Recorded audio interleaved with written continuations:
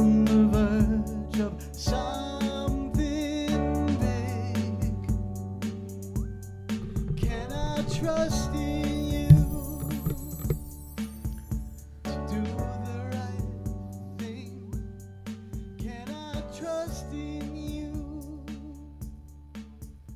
Hello again, everyone, and welcome to episode 59 of Now We're Talking. This is a podcast about communication skills, and my name is Rob Danish. I'm a professor of communication at the University of Waterloo. In episode 58, we were talking about making distinctions, and today we're going to talk about sort of the opposite of that. But before we get there, I wanted to highlight a couple of features of the process of making distinctions that will kind of condition what we talk about today. So when you make a distinction, you know, if your friend says to you, that was stupid, and you say, no, that was loyal, it wasn't stupid, you are deliberately positioning yourself in a kind of oppositional or competitive manner. You're challenging the worldview of the other person who said something to begin with. And that challenge to the worldview of someone else pits you kind of oppositionally to that person. So in some sense, making a distinction is a kind of hostile communicative act because it discounts some features of the world as your communicative partner sees that world.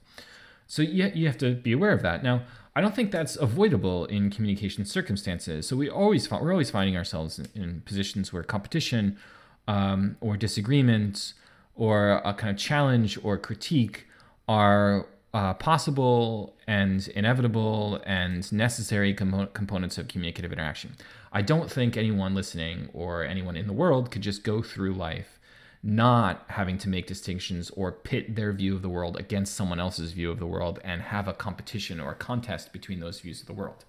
So with that in mind, what I was trying to say in the last episode is that someone that's really good at making distinctions is really good at drawing the kind of distinction with a difference that will give an advantage to their worldview over against some other person's worldview in hopes that more people will collectively see the world in the way that's been articulated through the distinction of the persuasive person.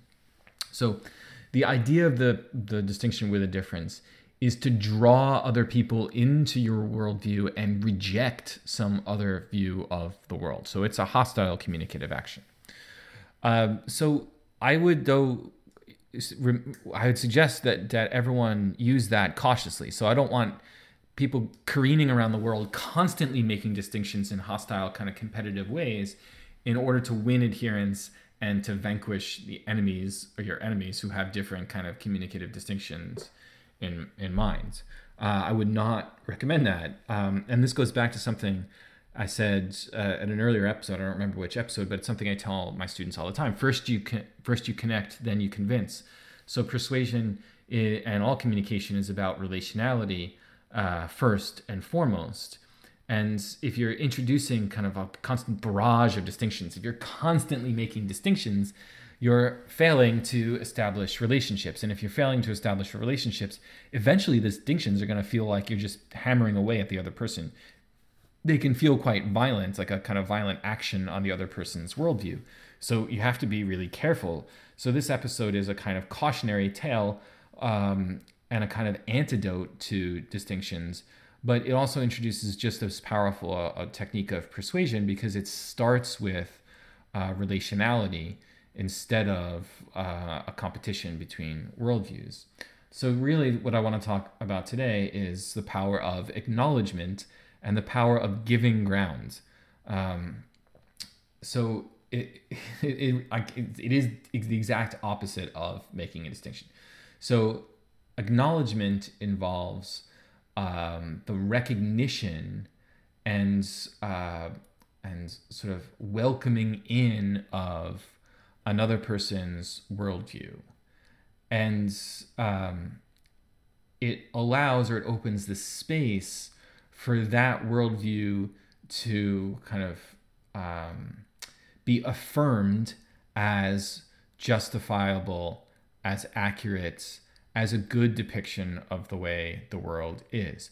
And there's tremendous power in acknowledging another person's worldview and affirming its correctness. So let's say I'm in an argument with someone and they're like, "You're a jerk. That was a really jerky behavior to do, or a really jerky action to take." I can make a distinction. I can say, "Well, I wasn't being a jerk. I was just being strong-willed." Okay, that's one way of going about that conversation. The alternative way is to say, "You know what? You're right. It was a jerky thing to do. It was the action of a jerk. I've acted like a jerk. I can see why you would understand the world that way, and I think that that's an accurate or good depiction of the world."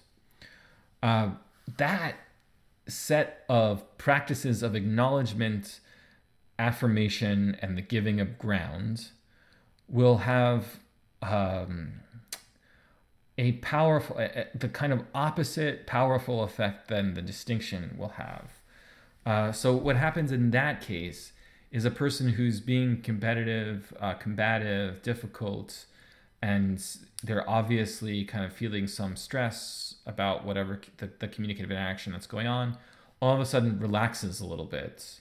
And the acknowledgement calms down the kind of situation, and they feel as if their worldview has been affirmed, so they feel more confident and more comfortable in the communicative interaction. And they also feel respected, acknowledged, all these sorts of really positive outcomes result. It doesn't mean you have to necessarily agree to or cede the point. It doesn't mean you've given up trying to persuade that person of your worldview, but it acknowledges an alternative path toward the process of persuasion. So here I would say acknowledgement works by thinking the process of persuasion like this. Instead of competitively pushing my communicative kind of interlocutor into agreement with my worldview through a powerful distinction that reframes the conversation, I acknowledge and affirm their worldview, and I enter into that worldview, and I cede that worldview to that person and congratulate them or celebrate that person for having that particular worldview. And then I look inside that worldview for ways to pivot to or to advance the kind of interests or the persuasive outcome that I'm interested in advancing. So I think about things like, and here that requires a communicative actor, especially a leader, to think strategically about long-term goals and short-term goals. So a strategic thinker or a leader, a good leader, thinks about long-term goals and oftentimes cedes the authority of a worldview and acknowledges or affirms another's worldview for the immediate relational benefits, and knowing that the long-term kind of outcome that that person is pursuing is can be achieved in other kinds of ways at a later date. And you take the benefit of the relationship that's been built through the process of affirmation or ceding ground or acknowledgement, and recognize that that has a value later on when I'm trying to pursue a different kind of goal.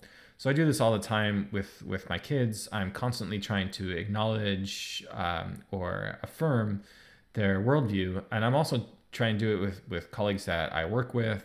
And so communicatively, this is as simple sometimes as if someone says, I'm really, really frustrated with this process that we're using in the department to make a decision. I think the process sucks.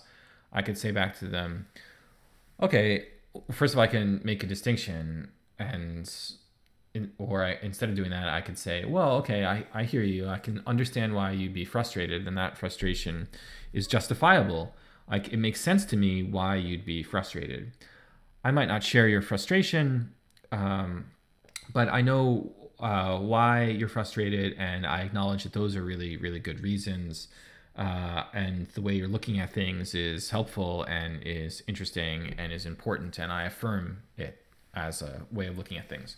So I haven't agreed with the person. I haven't ceded to their persuasive power. I haven't taken action. All I've done is affirmed their worldview or acknowledged their worldview or ceded some ground in their worldview. Uh, this actually sort of more than making distinctions. You would think that like making a distinction is actually an intellectually complicated thing to do sometimes. So really good academics make these great careers off of careful distinctions, and they were kind of geniuses for making up these distinctions. So you think it's really hard work, but in human emotional intelligence kind of components, it's much harder to cede ground, acknowledge another's viewpoint, and affirm that viewpoint than it is to make a distinction. It's because when we have a kind of competition between worldviews, or we have circumstances in which there's competition over worldviews, we get defensive and want to articulate in a powerful ways our worldview instead of acknowledging the other's worldview.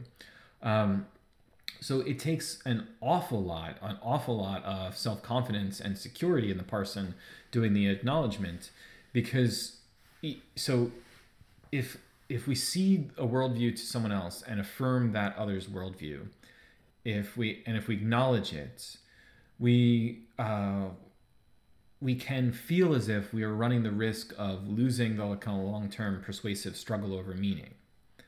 But only someone that has a great deal of security and self-confidence can acknowledge or affirm another person's worldview without getting defensive or worried or anxious about ceding their long-term persuasive strategy. And this is the kind of cornerstone of strategic thinking. So it's like a war general kind of ceding one particular territory, not fighting over it because he or she is saving his or her troops for some other piece of land that they think is more valuable and where they're willing to make distinctions and fight it out. Strategic thinking often involves knowing when to make a distinction and when not to. And when you're not making a distinction, how to positively acknowledge, affirm the worldview of another person. So the set of distinctions being employed by that other person, and how to do it carefully in language that opens the possibility for you later on making a distinction when it's more valuable to you to make a distinction. So in the process of persuasion, there's just as much power in that acknowledgement or that affirmation than there is in the distinction-making process. Okay, so let's think of another example. So in my professional life, I'm the chair of my department right now, and the chair constantly comes under criticism for making decisions or doing things that people in the department don't like. So I get criticized a lot by my colleagues for a variety of different reasons. And I'm always thinking about, at first, I would just want to say, you don't understand any. There are lots of times where I just want to say, look, you don't understand what the hell you're talking about. You don't know anything about the job or the decisions I have to make, and your reasoning is terrible. And I'd introduce a distinction and just go and do what I want to do anyway. And that's really bad leadership, actually. I mean, it's a mode of leadership. I could do that. And I could be, to reference a couple episodes ago, I could be transparent too. I can say, my reasoning for doing this is this. And it sometimes that's helpful, and sometimes that builds trust. But another thing that builds trust is also simply shutting up about what my worldview happens to be and living with acknowledging and accepting the worldview of the other person. And when I teach, I call this meeting the other person where they are and accepting where they are as part of them. So how that might work in a practical example, let's say there's a committee assignment to be done, and I ask certain people to serve on the committee, and someone says I'm unfairly showing prejudicial treatment toward one person and not toward another person, and that's really, really unfair. And it's a kind of power move, and it's a sign that I'm not to be trusted. So I get criticized for my choice of assigning work. Now, I could make a distinction in the face of that. I could push back. I can enter into a competition of worldviews. Or I could just simply say, and this is part of mirroring, to go back to mirroring from a much earlier episode on interpersonal communication, ceding ground or affirming another person's worldview is a form of mirroring, and it's a form of it's a form of building trust by a leader in circumstances that might devolve into competition or debates or anger or frustration or kind of ferocity where it doesn't need to be. So if someone says, you're being really prejudicial in the way you are signing committee work, and that stinks, it's not good for the department. So I could say back, okay, so maybe I have been prejudicial in the way I've done committee assignments. So and again, this is more than mirroring. I'm literally ceding the ground of the argument. I'm saying your basic claim is correct. I have acted in a prejudicial manner when I've made this kind of workload assignment in this way. And you can add to that and just say, well, I'm doing the best I can. That may have been a mistake. It may not have been a mistake. I'm not sure. I want some time to think about what you've said. It's important to me. Acknowledge it. So whether I change the committee assignment or not, whether I redistribute workload, whether that influences my future decision making is kind of beside the point. What matters in that moment is just the acknowledgement and affirmation of the other person being right. So I try and tell my kids this all the time. When someone's arguing with you, look for ways to tell them they're right. So, and then that goes for even one feature of their worldview. So if someone says, I'm being prejudicial in the way I do committee work assignments, and that's really bad for these sorts of, and gives me like 5 reasons why it's bad, I could look for the one that I think is most right and acknowledge that one. So I'm constantly telling my students too that to look for ways to say you're right to the other person. And when you say you're right, we see the ground and acknowledge and affirm the correctness of part of the worldview that the other person is advocating. That process, that action, as a communicative action, has a very powerful effect on the other person, in particular because of the ways in which it enacts a form of relationality that could manufacture or produce trust. See, the distinction making that I was talking about in the last episode actually is fairly unlikely to manufacture trust. Distinctions are kind of powerful communicative modes of trying to seize control of the terms of a debate. Ceding ground, kind of more passively accepting or acknowledging or affirming another person's worldview, is powerful for the ways in which it can build trust between two interlocutors. And that trust presumably could be leveraged later on in the course of some other communicative interaction. So the rule of thumb for the purposes of persuasion, the rule of thumb is often this: look for ways in which you can say to someone you're talking with, you're right. I acknowledge, affirm, confirm this part of your view, of your worldview, and watch the ways in which that process can transform the relationship you have with that person. And a strategic thinker knows when and how to do that effectively, so that there are other circumstances in which then they can use that relationship to further advance a different set of goals. So tell people they're right. Don't just make distinctions. And if you find yourself constantly making distinctions, you're probably battering someone to death with those distinctions. You should stop that and start looking for ways in which you can acknowledge the other person's right. Now, just like making distinctions, though, we don't want to constantly just cede the communicative ground to someone else if we want to be persuasive. So we can't always say that person is right. But we have to find a kind of balance between those distinctions and the acknowledgement or affirmation of another's worldview. Okay, so that's it for episode 59. Thanks, everybody, for listening. I'll be back shortly with another episode. Thanks.